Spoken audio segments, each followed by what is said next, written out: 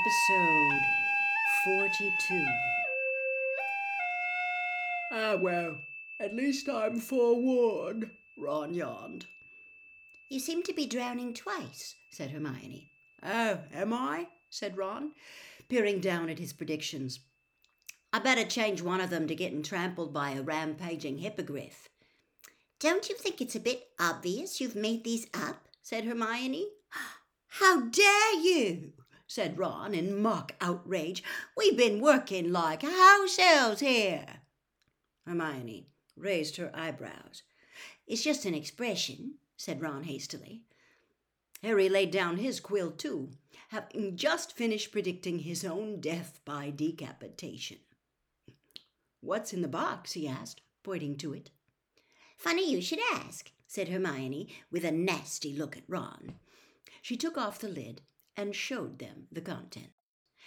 Inside were about 50 badges, all of different colors, but all bearing the same letters, S-P-E-W. Spew? Said Harry, picking up a badge and looking at it. What's this about? Not spew, said Hermione impatiently. It's S-P-E-W. Stands for the Society for the Promotion of Elfish Welfare. Never heard of it, said Ron. Well, of course you haven't, said Hermione briskly. I've only just started it. Yeah, said Ron in mild surprise. How many members have you got? Well, if you two join, 3, said Hermione.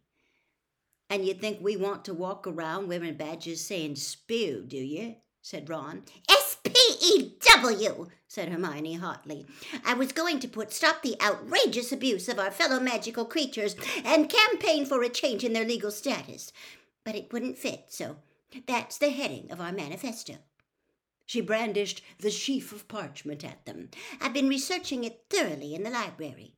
Elf enslavement goes back centuries. I can't believe no one's done anything about it before now. Hermione, open your ears, said Ron loudly. They like it. They like being enslaved.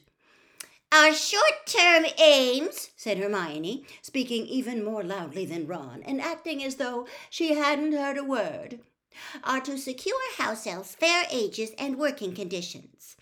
Our long-term aims include changing the law about non-wand use and trying to get an elf into the Department for the Regulation and Control of Magical Creatures, because they're shockingly underrepresented. And how do we do all this? Harry asked. We start by recruiting members, said Hermione happily. I thought 2 sickles to join. That buys the badge. And the proceeds can fund our leaflet campaign. You're treasurer, Ron. I've got you a collecting tin upstairs. And Harry, you're secretary, so you might want to write down everything I'm saying now as a record of our first meeting.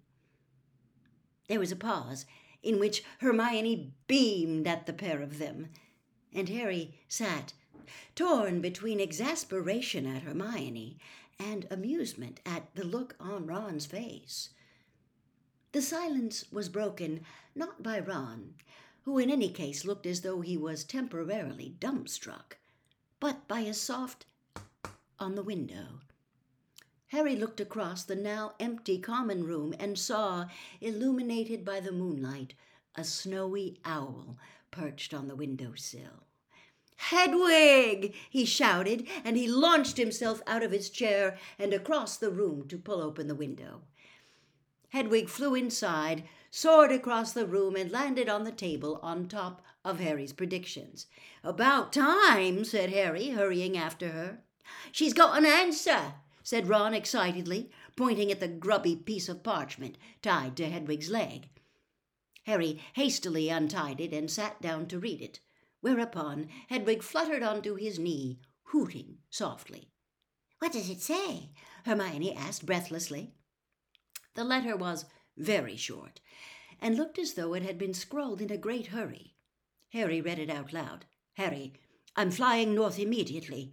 This news about your scar is the latest in a series of strange rumors that have reached me here. If it hurts again, go straight to Dumbledore. They're saying he's got Mad-Eye out of retirement, which means he's reading the signs, even if no one else is. I'll be in touch soon. My best to Ron and Hermione. Keep your eyes open, Harry. Sirius. Harry looked up at Ron and Hermione, who stared back at him. "He's flying north?" Hermione whispered. "He's coming back?" "Dumbledore's reading what signs?" said Ron, looking perplexed. "Harry, what's up?"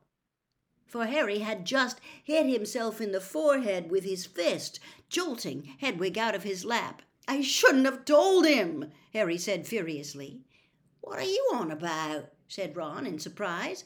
"I've made him think he's got to come back," said Harry, now slamming his fist on the table so that Hedwig landed on the back of Ron's chair, hooting indignantly.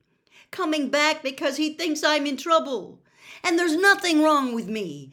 I haven't got anything for you," Harry snapped at Hedwig, who was clicking her beak expectantly. "You'll have to go up to the owlery if you want food." Hedwig gave him an extremely offended look and took off for the open window, cuffing him around the head with her outstretched wing as she went.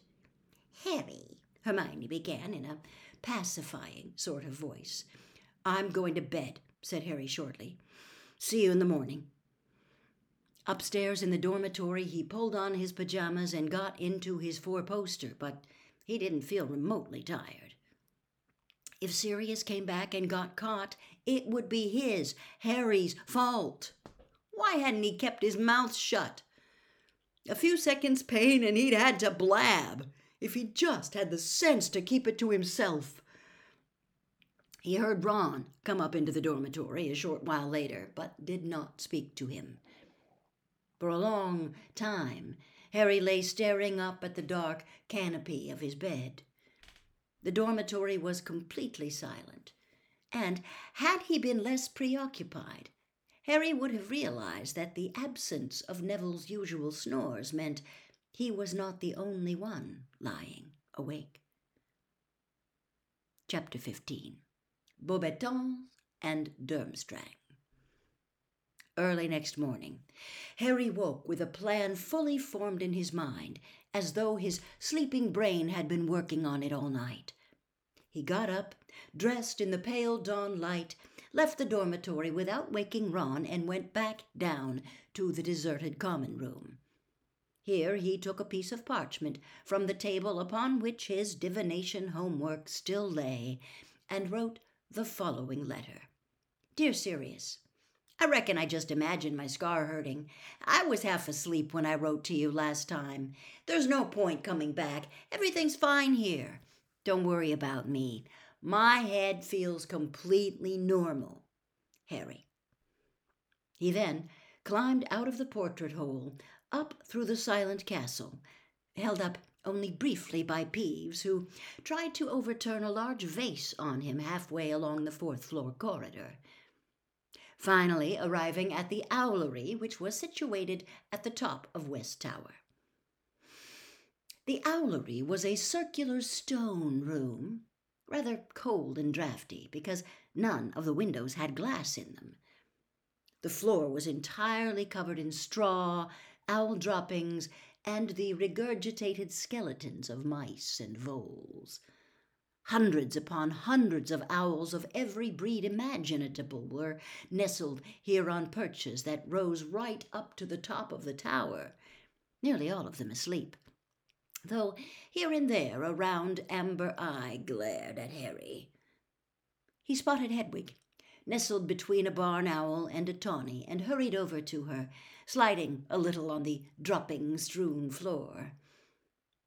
It took him a little while to persuade her to wake up, and then to look at him as she kept shuffling around on her perch, showing him her tail. She was evidently still furious about his lack of gratitude the previous night. In the end, it was Harry suggesting she might be too tired, and that perhaps he would ask Ron to borrow Pigwidgeon, that made her stick out her leg and allow him to tie the letter to it. "Just find him, all right," Harry said, stroking her back as he carried her on his arm to one of the holes in the wall. "Find him before the Dementors do." She nipped his finger, perhaps rather harder than she would ordinarily have done, but hooted softly in a reassuring sort of way all the same.